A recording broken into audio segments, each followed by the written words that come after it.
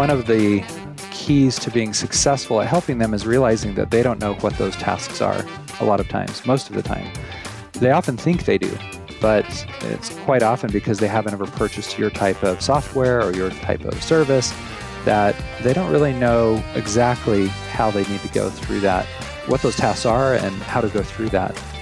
And I often hear salespeople, and I used to say this a lot myself, and I'm still tempted to from time to time, what do you think the next steps are? What is the best next step, and ask the client. And I'm not saying it's 100% illegal to say that kind of question, to ask that kind of question, but it's so much better to have deep experience in the buying process and then say, hey, here's where we've been. This is where you want to go, right? And if so, this is what the recommended next step is. What do you think about that? Does that sound good to you?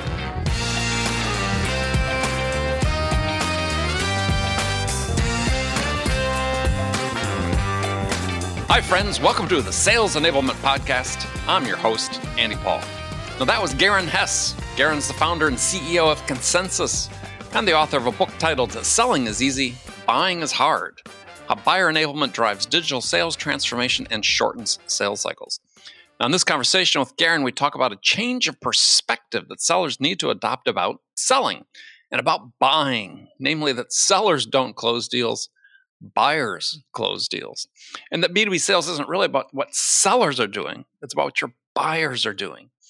And your job is to enable your buyers to buy. I believe this is a huge issue. I'm so glad we're going to talk about it because I believe this lack of alignment between sellers and buyers is the single biggest impediment to improving sales performance across the board. And Garen is one of the few people I know who really gets it. And he's written an interesting book about this that we're going to dive into. So all this and much, much more. But before we get to Garen, let me say that we are incredibly thankful and grateful for all of you who listen to this show. Without you, we are nothing. And we're humbled by your support and we'll work hard to continue to earn your attention for future shows. All right, let's jump into it. Garen, welcome to the show. Thanks, Andy. It's great to be on the show.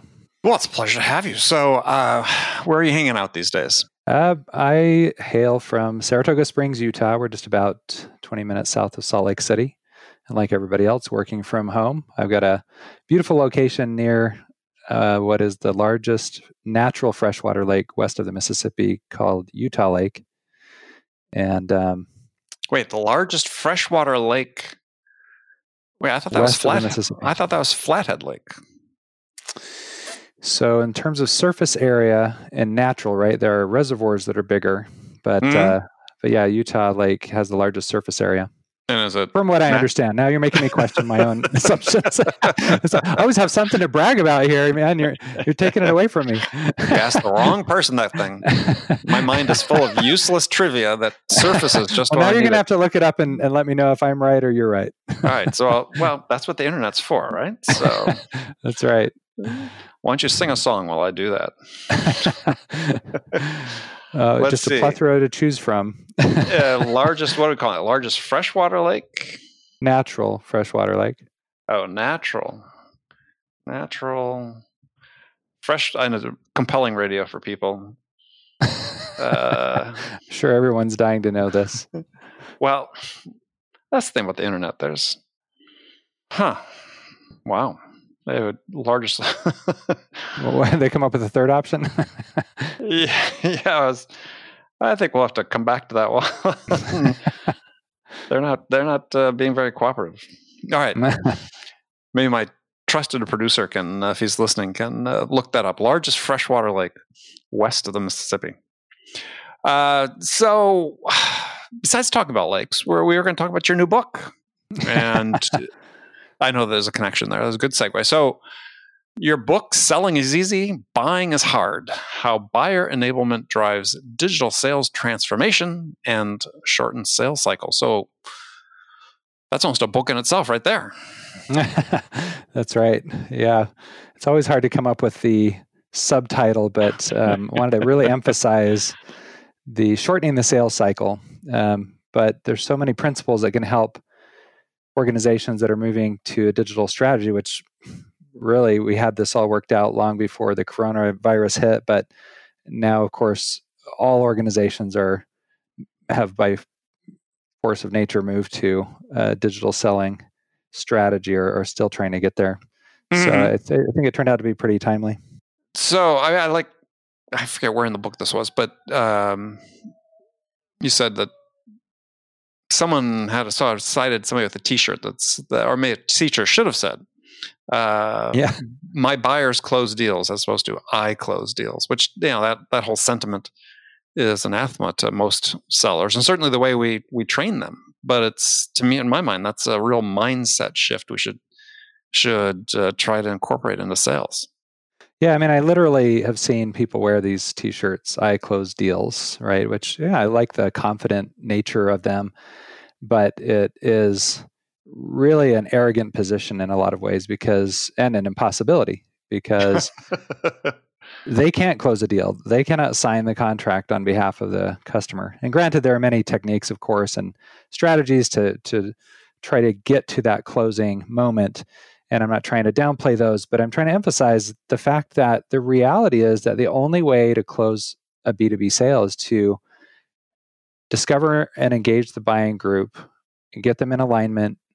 And one or more of them is going to sign the contract. You ultimately have very little to do with it.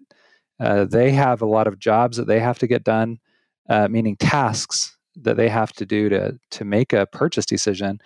And your only role really is to facilitate. You need to become an expert at what those tasks are, anticipate them before they come up, and facilitate that. And I would argue in a lot of ways that B2B sales in its entirety is simply facilitating that buying group and the different stakeholders there. Yeah, I mean, as I read the book, I caught that, and we'll talk about that. I'm not sure I go that far, but I think there's a lot to agree with that. To your first point about closing, this has been a bugaboo of mine for a long time, which is I ask people who claim they're closers. I said, "Oh, really? So when was the last time you were in the room when the buyer made the purchase decision?" Right. Yeah. Dead question. Silence. Crickets, right? You weren't there. So that's right. This whole myth of a closer, maybe if you're in insurance sales, car sales, there are certain areas of sales where people do make decisions right in front of you. Not so much in business-to-business sales. Yeah.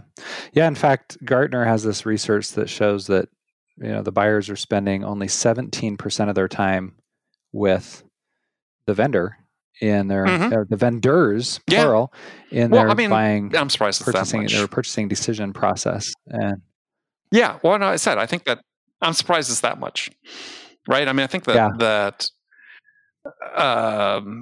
it'd be interesting to see what they include with that. Do they include reading the emails from people, reading the content they're provided in that 17%? Yeah, then maybe we can start getting in the ballpark. But the number's low, regardless of what it is. And it's sort of interesting. That's why I had posted this post on LinkedIn yesterday about sort of taking a jab at this whole idea that all these books have been rushed to market on virtual selling. And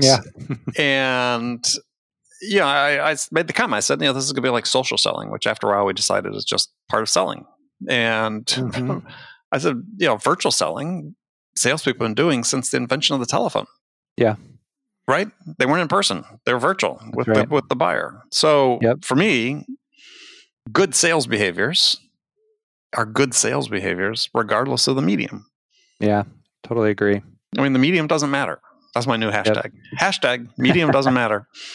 I agree. And so this whole 17% thing, and the reason that came up is just like, I spent a good chunk of my career selling very large, very expensive, very complex communication systems for a number of different startups all over the world. And the first big one I closed, which was with a company in Sweden, I visited once. Yep. Everything else was on the phone. This was a multiple $1 million deal back in the 80s. So, much bigger today. All of inside sales has been virtual to that extent. I think also it's never been one thing or the other. That's the thing. It's true.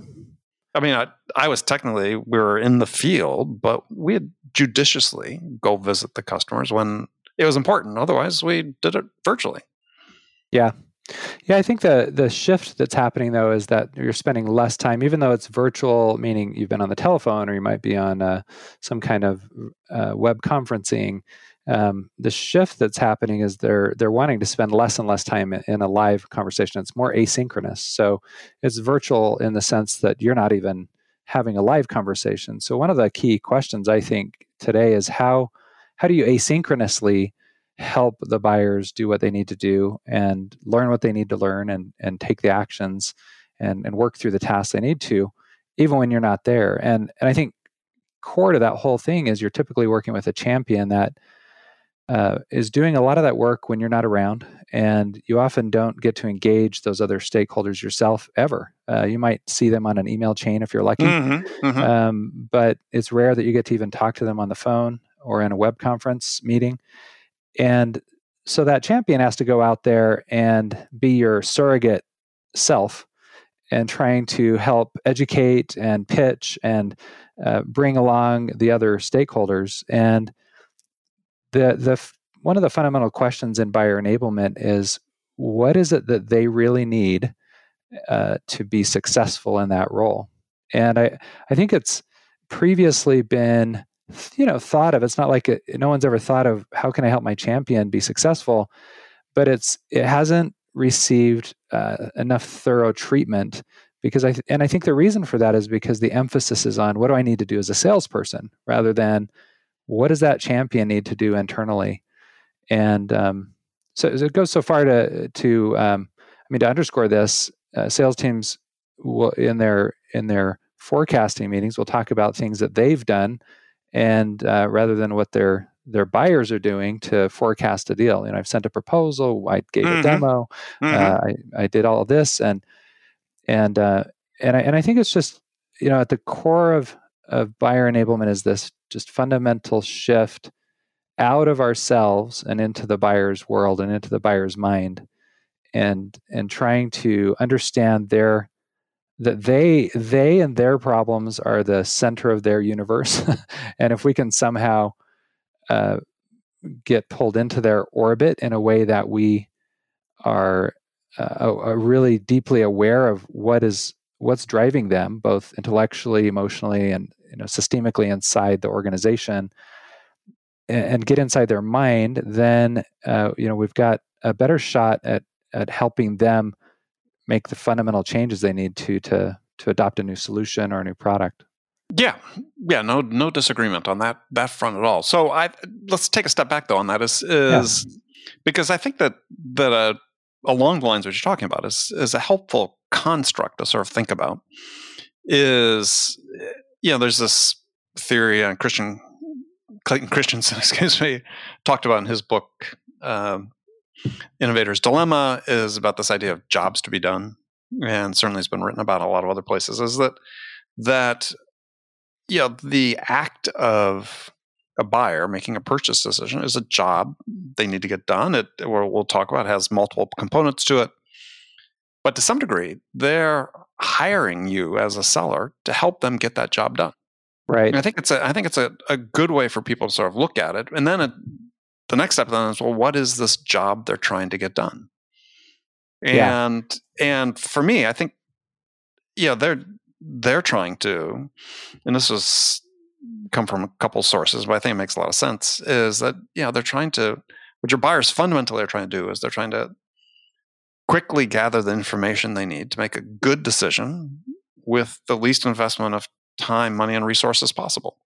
Right. Yeah. And I think, that is a very high level. And then if you start breaking that down, they have to do some core sort of milestone tasks. And in each of those, they've got sometimes dozens of smaller tasks they have to accomplish. Sure. And I think one of the keys to being successful at helping them is realizing that they don't know what those tasks are a lot of times. Most of the time.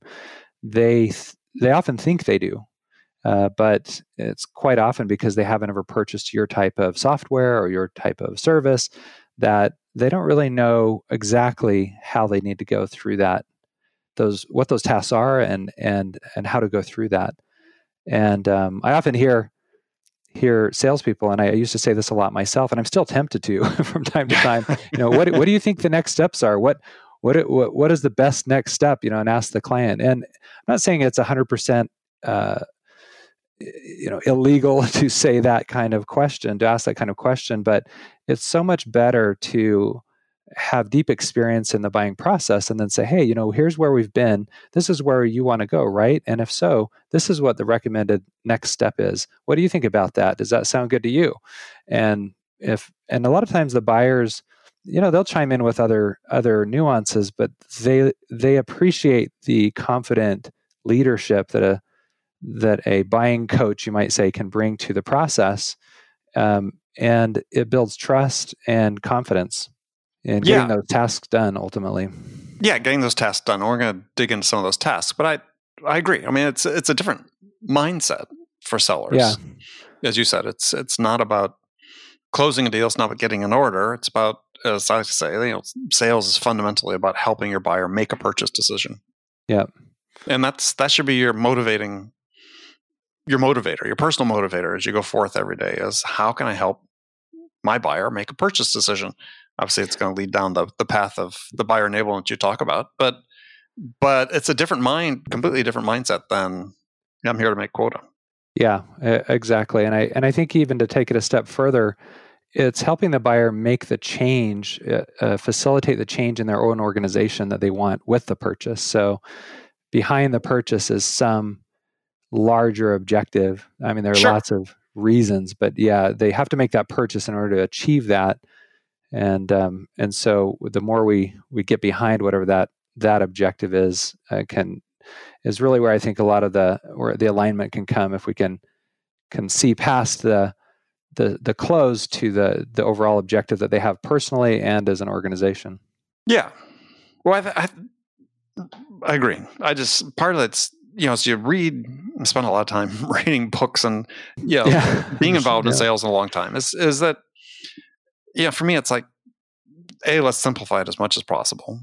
B is let's understand there are lots of small moments or small steps involved in this. And that, it's great to say, look, buyers really looking forward to what they can achieve using the product and service they bought. But for me, that's like a whole separate process. That's a separate job.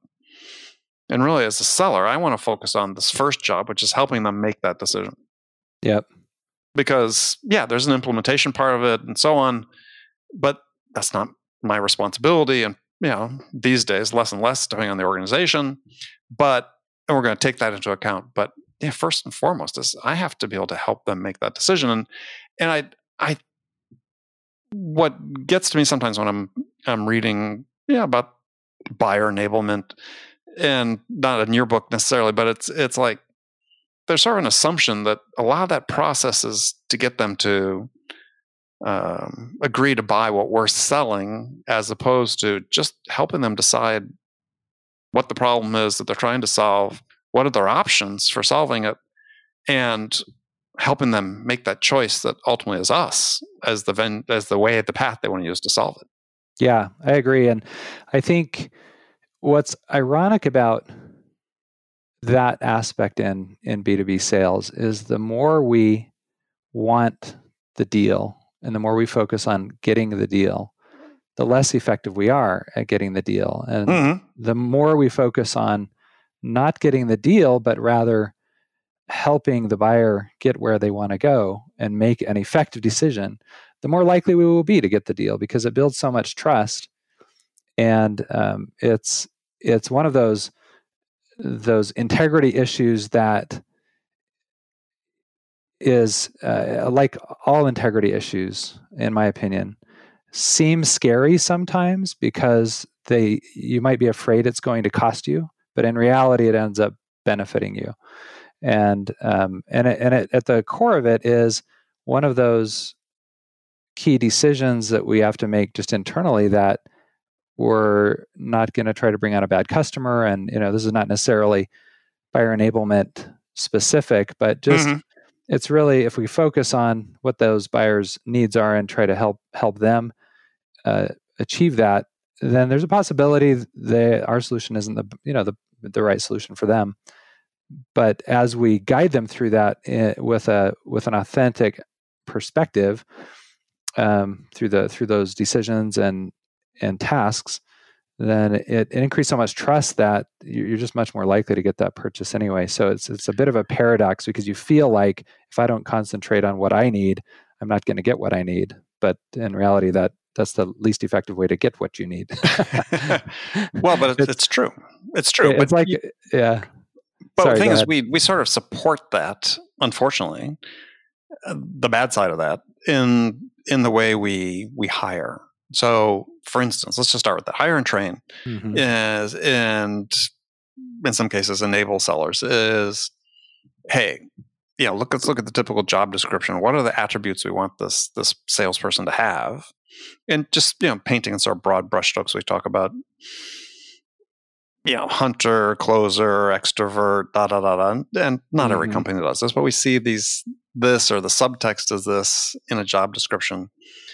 And I'll ask hiring managers, I'll say, well, hang on just a second. So here's what you're thinking you need. So now rewrite this job description from the perspective of what the buyer needs from you in order to make their decision. Yeah, I love that. I mean, and it's like it's talking a different language. Yeah, right. But that's the thing is maybe you've heard me say it, but I've used this expression and posted online before. I said, what's the one question a customer will never ask you? They'll never ask you to be more salesy. It's so true. Yeah. Nobody wants to be sold to. They want to be educated. They want to be led and guided through the process. Because if it's uncomfortable for them, which it usually is. I liken it just to a simple: go walk into the furniture store. You just if the person that approaches you, you believe they were really going to be helpful rather than trying to sell you, then you wouldn't avoid them. But most of the time, you want to avoid that person that tries to approach you in the furniture store as soon as you walk through the doors, because you're going to get sold to rather than guided. Well, unfortunately, yeah. But when you find the people that don't, then it's always such a refreshing experience. But that speaks directly to something you wrote about in the book, which is, buyers will usually buy from those vendors who make their buying experience easier and more enjoyable. And the bad thing is, back in the Challenger sale, wasn't the stat in the Challenger sale 53% of the purchase decision criteria is based on the buying experience itself? Yeah, something like that, right? Yeah. So already at that point, majority, when I think it's probably even become more so in the years subsequent to this, is the buying experience is the critical, most decisive factor in getting the deal. Yes. Yeah, and I think about, why do we buy from Amazon, right? Amazon has fundamentally turned the retail buying experience upside down. And the reason they've been so successful, and you could argue that there are lots of different reasons, but I would say the main strategic reason they're successful is because they've made retail buying so easy. It's so easy that even if you can get the same thing for the same price, or even a cheaper price from somewhere else, just say something's $10 cheaper, a lot of times you'll still buy it through Amazon, because all you got to do is go in and click a couple buttons and it shows up in a couple of days. And I think that's the problem that ultimately I'm trying to solve as a professional in the B2B sales or B2B buying space, is how do we make B2B buying easier? Because both from a technology standpoint and from a process standpoint, if we can make it easier, those vendors that make it easier will get more sales. And ultimately, it comes for me from a position of frustration, because buying other B2B items like software is incredibly frustrating. And it just bothers me that it's still so difficult. There's one graphic, speaking of Gartner, that they have where they say in this buyer enablement paper they have, where they say, we think that this process is a linear process, but it's not. It's this big tangled spaghetti mess. Right, the spaghetti diagram. I talk about it often. Yeah, and it's that it shouldn't have to be that way. A lot of those tasks are still going to happen, but the vendors that figure out how to make those tasks as simple as possible and help help lay out the journey as simply as possible, and then lead with authority and persistent but polite authority, are going to win so much more often than those that just keep doing things the same old way. Yeah, well, and that diagram, I think it's always so interesting about it, and people can find it online, the Gartner Buyer Enablement Buyer Journey diagram, and I've shared it on social many times. Yeah, is that implicit in that is, I believe, is this thought that basically in the minds of a lot of buyers, sales doesn't add much value to this process. Because if you look in this complex, densely detailed diagram of a buyer's journey, the word sales shows up once. Right. So that's on us, right? And I think that's partially because the way we are training and orienting people based on people we hire and what we tell them their task is something that's just not very valuable to most buyers. So in that diagram, we talk about these subtasks, the 4 jobs that buyers need to get done. And I think my experience is selling to large enterprises has been exactly that, is that first job is they got to define the problem, identify the problem, explore possible solutions is the next one. Third one is define your requirement, what it is you're going to do, and how you're going to solve the problem. The fourth one is who you're going to solve it with. Choose a vendor. And I think that the way that we train sellers and orient our sellers is we have them focused on the last job, which is selecting a vendor. Mm-hmm. Whereas the winning path is to help the buyer to accomplish all 4 of those jobs. That's right. And I think that key word that you mentioned is just helping them. The goal of the salesperson is really a service-oriented profession where you're trying to help them get through these different tasks and all the way through from those early stages and from the organizational standpoint. Sometimes the sellers don't get involved as early, right? There's all that evidence that buyers are spending more and more time before they engage with sales. But if the smart organizations will proactively try to insert the sellers or as we retitle them, buying coaches, to earlier in the process. Yeah, well, I mean, but I think this is such a big dividing line in sales, is that we are telling people that and training people that your job is to persuade somebody to buy your product. And yeah, right. First of all, there's a new book out. It was released in spring, but I think they are going to re-release it in the fall by a professor from Wharton, Jonah Berger, who've interviewed for the show. And in the book, he says, the research is pretty clear. People have a persuasion resistance. Mm-hmm. Okay, so if your de facto MO is, I'm going to train you how to be a persuasive seller. Right. What we're saying is we're going to train you to act in a way that the buyers resist throw the walls naturally. Up. Yes. Yeah. Here's how you get the walls to go up. And how many books are out there saying the persuasive seller, the persuasive seller? And the thing is, when you look up the definition of persuasion is, it's a little bit coercive, right? It definitely can be. Yeah. Whereas I think our job is really in B2B sales, especially in the enterprise spaces, our job is to influence that outcome of that process that the buyer is going through.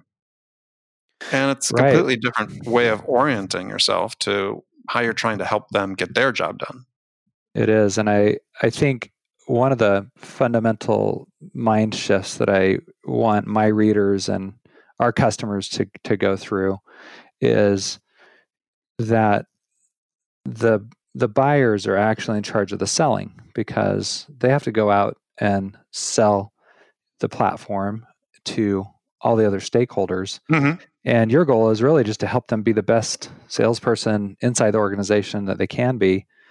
And you as the seller are in charge of the buying, because you're the only person who has been, you and your collective intelligence, your hive mind, has been through hundreds, maybe thousands or tens of thousands of buying journeys with these buyers, and you have that collective intelligence that your buyer isn't aware of. They don't know that whole journey. They don't know those tasks and steps.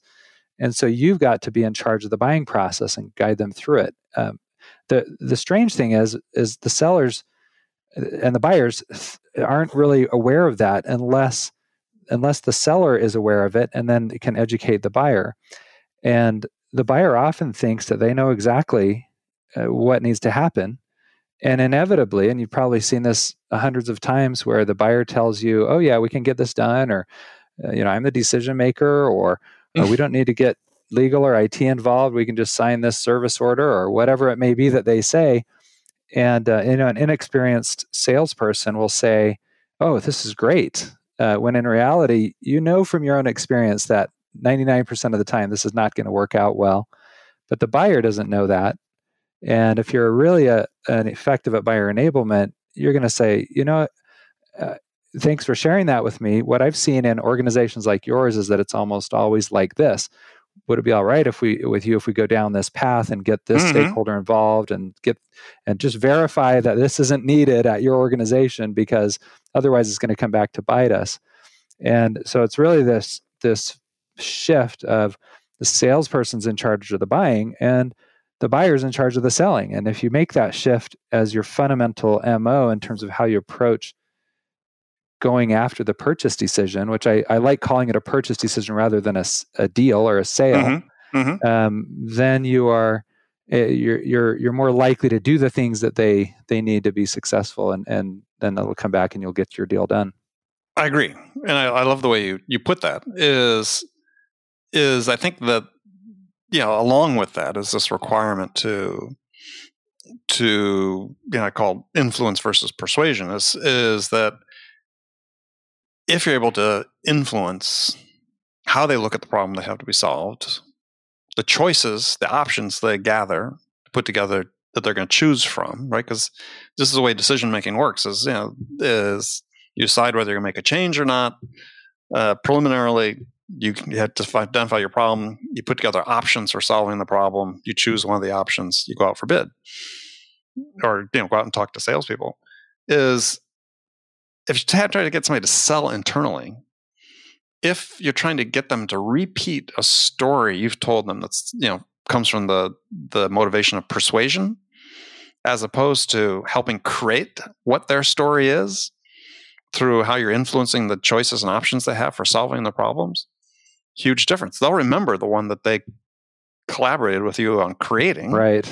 Yes. And they'll have a stake of ownership in it. And this has been written about, not just me, other people have written about this, as opposed to trying to remember your sales pitch to repeat to their colleagues, their stakeholder friends.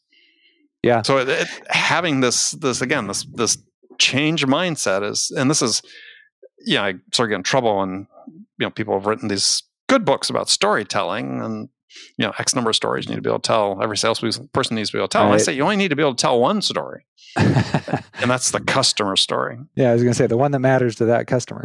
Right. Exactly. It's their story. It's their vision of how they're going to solve this problem and the value they're going to derive from having done that.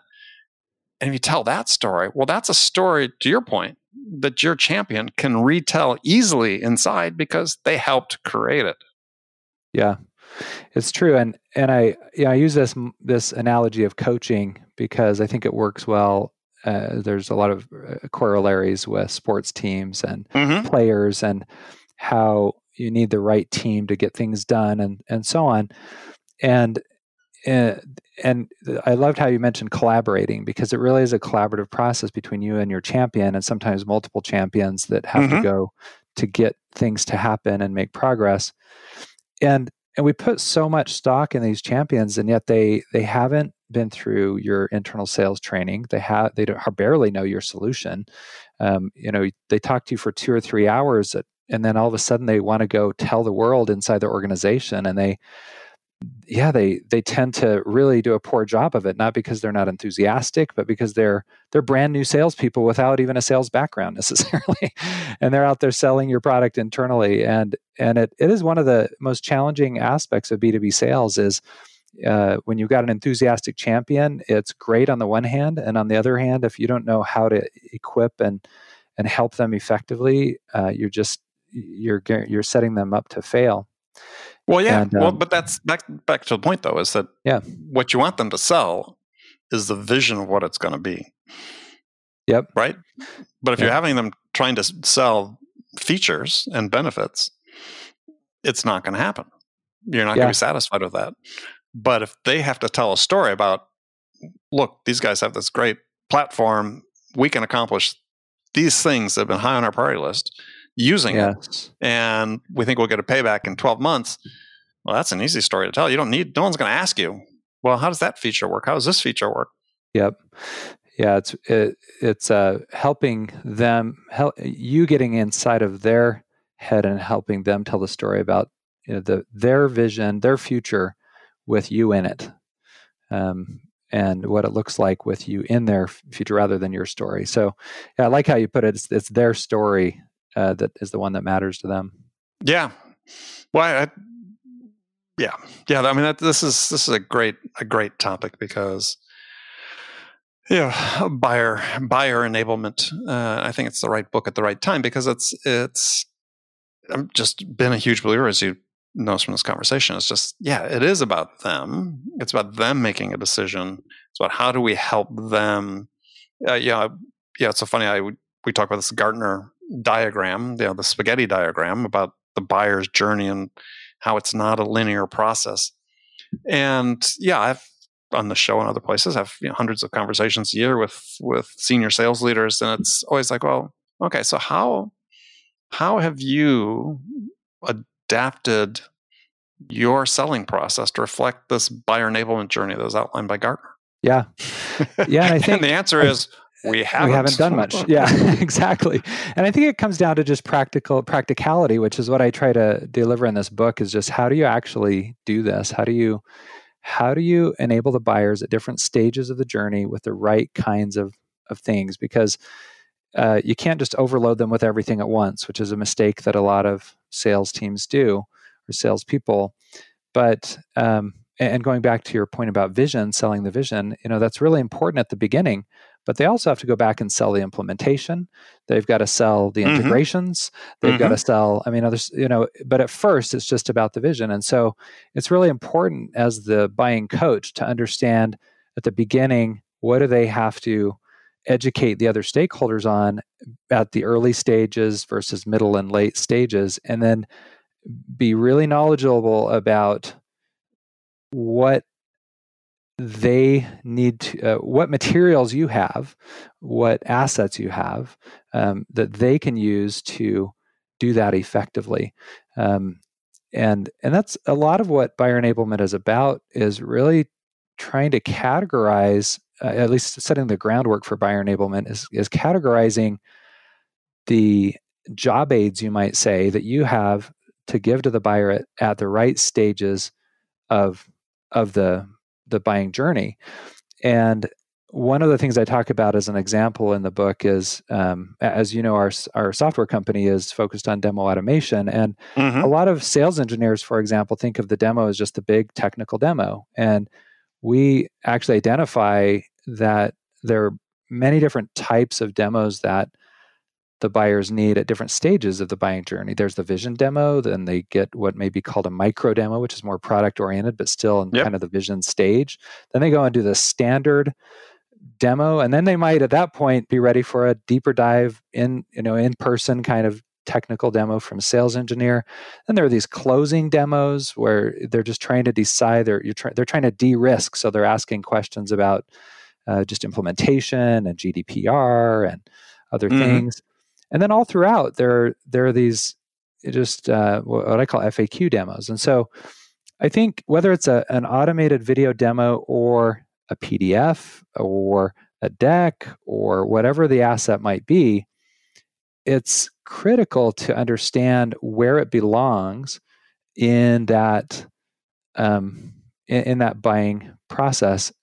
And if you can, and the best buying coaches, the salespeople that understand that and get the right information at the right times to the buying, to the champion, I've seen just tend to win more often, and it shortens the sales cycle too. Yeah, I think that really sort of describes it. Is if you go back to the Gartner diagram, is one of the key elements in there is that various stakeholders will enter the process at different times. And so one of the key things I think of buyer enablement as the buyer coach is being mindful of that. And to your point, if you want to shorten a sales cycle, is you need to make sure that you don't get these last minute surprises from unknown stakeholders that suddenly materialize that.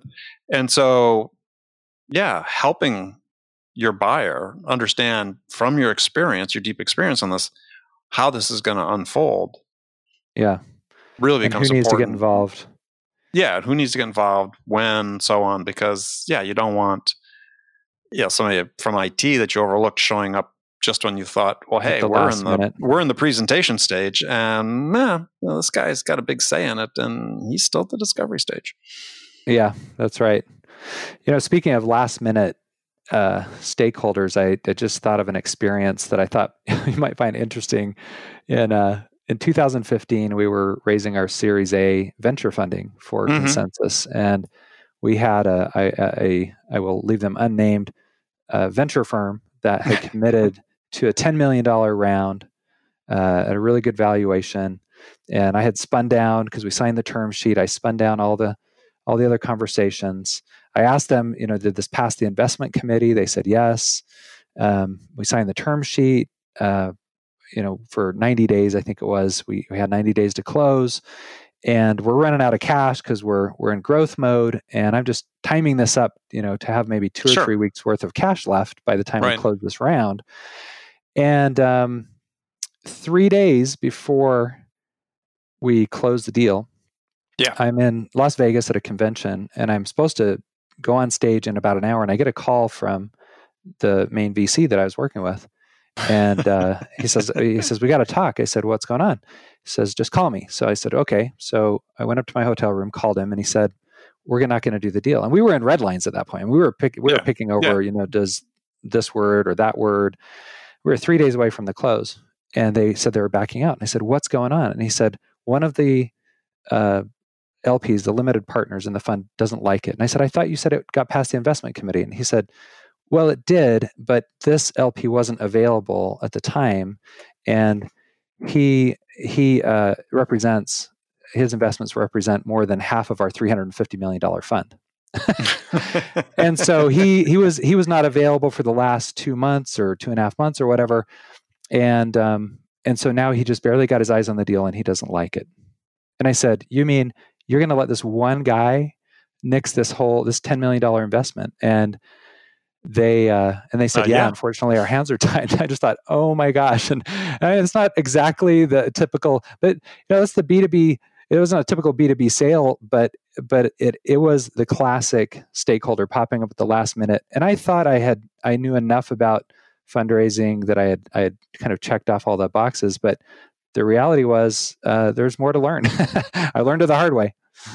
Oh yeah. Well, I think we all have stories like that. I mean, I've got one I've told before about a big deal. I mean, at the time, and we were selling a satellite system that was going to be the first digital backbone for a nationwide digital distribution to radio stations.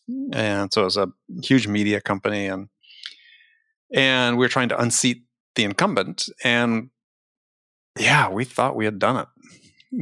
And everybody that we talked to said we had done it. Yeah, there was that one person we probably should. We didn't know we were supposed to have talked to. We hadn't uncovered that person. And no, they decided they wanted to stay with the incumbent. And it was crushing, because I was embarrassed. I'd forecasted to the board, and there was. We should have known, but we didn't. So there was no excuse. We should have known.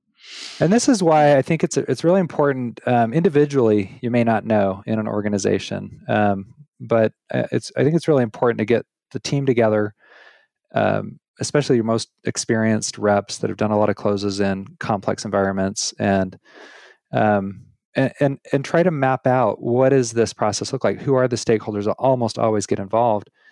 And you can say with a surety that if those stakeholders are not involved, you've got risk in the deal. There may be a deal here and there that slips through without that pattern matching, but it's rare. And if you just close your eyes and try to ignore it, it's usually going to come back to bite you. And I even go so far sometimes as to tell champions that I work with, because even though I've got a sales team that does the majority of our sales, I always like to have my hand in 3 or 4 deals to stay close to the go-to-market strategy. And I will even say to some of my champions, here are the people we've got to get involved to get this done and be effective, because we're not only trying to get this decision made, but we've got to set up for a good implementation, which leads to a good adoption, renewal later. And if they balk at that and they're not willing to go out and get those people, I sometimes will say, you know what, we're not really able to move forward unless we can get these roles involved, because here's what happens if they don't get involved. In our case, it's one of them is the sales leader, for example, because we sell first into pre-sales, into sales engineering, because they're the ones building the interactive video demos that are used by sales. But if they won't go out and get the sales leader that's going to end up having their teams use the platform involved, we pretty much put the brakes on the conversation until they're willing to do that, because without those sales leaders, right, the adoption typically falls flat, even if they make a decision. Yeah. And a lot of times they'll nix the deal before, and the pre-sales leader doesn't know this, but the sales leader will get a whiff of it and say, hey, how come I wasn't consulted? And all of a sudden they take an adversarial position. And so it's one of those things where, if you're confident enough, and that's again the hive mind, get everybody together, share the knowledge, put this process together so you can lean on the experience of your whole team. But if you're confident enough, it actually, this whole process builds trust, because if you're telling the buyer, from our experience, these are the challenges you're going to run into, they don't want to run into these problems. I mean, they take a lot of risks to implement your solution, bring your solution to their organization. And if you're telling them, here's the whitewater rapids and here's the quicksand and all of that really helps them a lot. But again, counterintuitively, sometimes as salespeople, we don't want to be maybe too abrupt or direct. We feel like we're being too forceful if we insist on certain things, and yet we're really the ones that need to ensure that the buying process ends successfully, right? So safely too. I mean, I think you're right. I mean, so yes, I mean, it's the right approach to say, yeah, perhaps you're just not ready to move forward at this time without this. If we can't get this information, are these stakeholders involved, or yeah. Well, I think a really interesting way for sellers to look at this is a couple years ago came up with this acronym for the 4 jobs you need to accomplish on every interaction with a buyer. And the acronym is BALD, BALD, which is be human, ask great questions, listen to understand, deliver good value. And the thing is that most people sort of look at that and say, well, okay, well, that's always about discovering their needs. Well, discovery is not just about their requirements and their needs. It's about yours as well. It's about them. How do they buy, right? Who's involved with this decision? All these other things. How are they going to implement this? How are we going to integrate with their existing systems?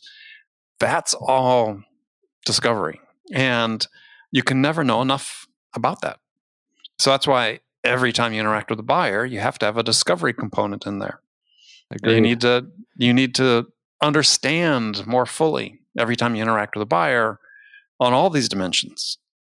And I think the thing that is implicit in what you're saying, but I think we want to make it really clear to people listening, is that one of the greatest sources of value to a buyer, and Gartner talks about this in their research too, is progress. They've got this job they're trying to get done. Yeah. And if you have an interaction with them that as a result of that interaction, they're not some measure closer to being able to make their purchase decision, then arguably there was no value for them in that interaction. And so helping them understand how to effectively buy this product, that's a source of real value for buyers. Yeah. And I think it was you and our interaction we had a year and a half ago or so that was talking about bringing value to every conversation, where every conversation that you have needs to have a return on investment, basically, for the time they invest in the conversation. I loved that idea. it really helps to think about how to set up a specific conversation. And I like how you tie this idea of value or return on investment in a conversation to making progress towards a buying decision, because ultimately that's what everybody wants. And one of the things I've been trying to get my own team to do more religiously, you might say, or more consistently, is inviting the buyers to make specific commitments in every conversation, because the commitments are what drive the value, right? Drive the progress.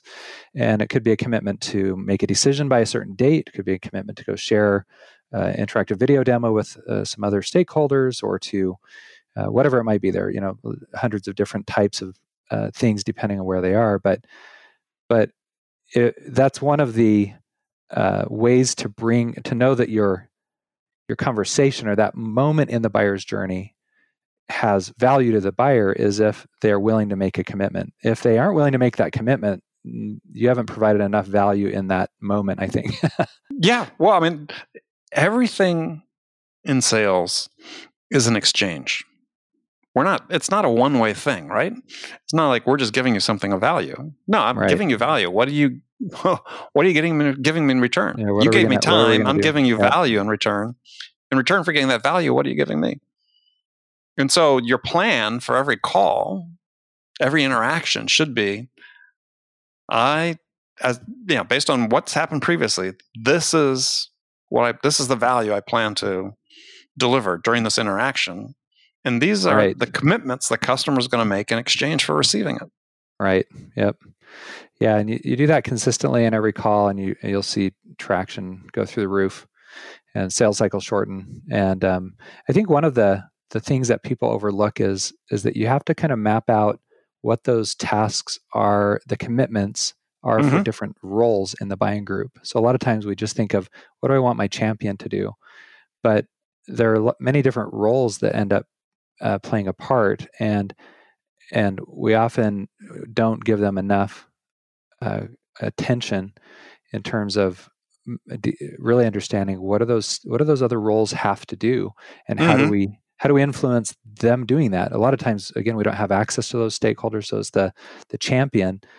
And on a side note, one of the things I talk about in the book is how to truly identify a champion. And the most consistent way is just, do they follow through on their commitments? One, will they commit first? And two, do they follow through? If they don't follow through, you don't really have a champion. And one of the things that they have to do is go commit other people in the stakeholder group to get things done. So it's that detailed understanding of the buying process and what roles are taking those actions that then drive the whole journey. Well, I think the other thing to that point, which I think is a great point, is that we have this misperception, I think, in general in sales, that because we have more stakeholders involved, that there's more of a consensus involved in this decision. And while theoretically I think that's the case, I think real life is that anytime you get a group of people together, you're not going to get a consensus. Yeah. Well, some people are more dominant than others. Yeah.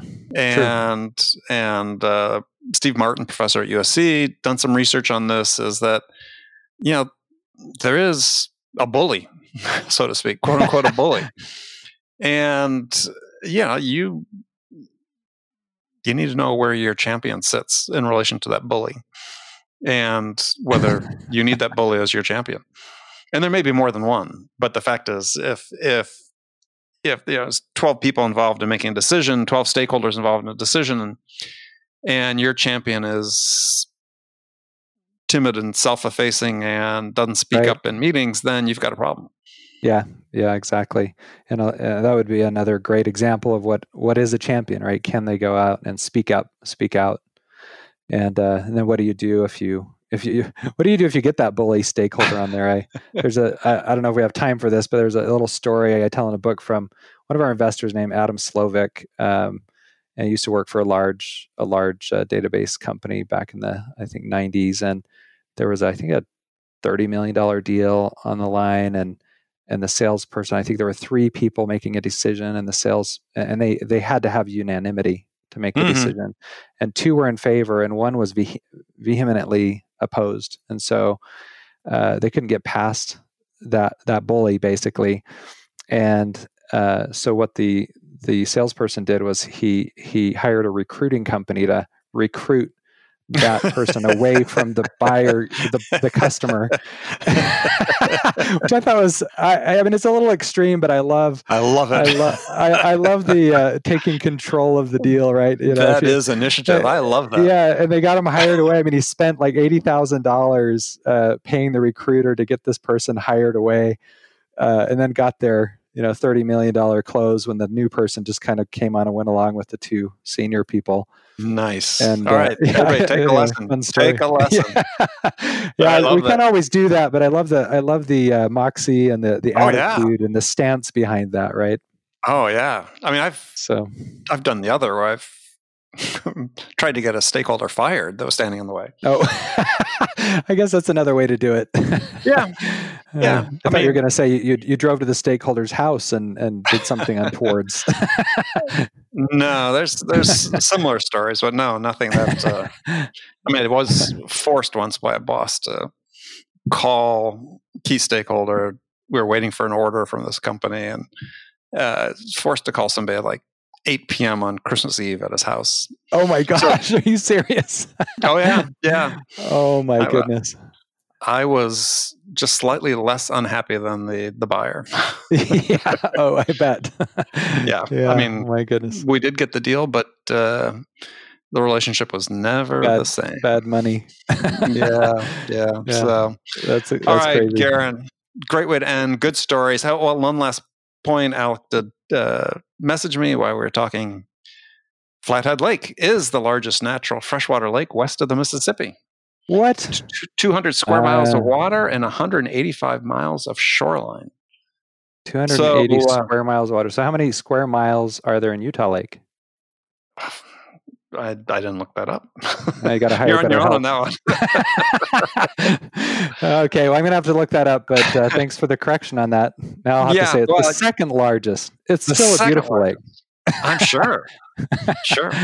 So, ideal. Okay. So, Garen, for people who want to learn more about what you guys are doing at Consensus and learn more about your book, how can they connect with you? Yeah. So if you want to learn about our intelligent demo automation software, you can go to goconsensus.com, and more about the book, Selling is Hard, Buying is Harder, just go to Amazon is the best place to look for that. Perfect. Garen, as always, a pleasure. Thanks for joining me. Likewise. Thanks, Andy. Good talking to you.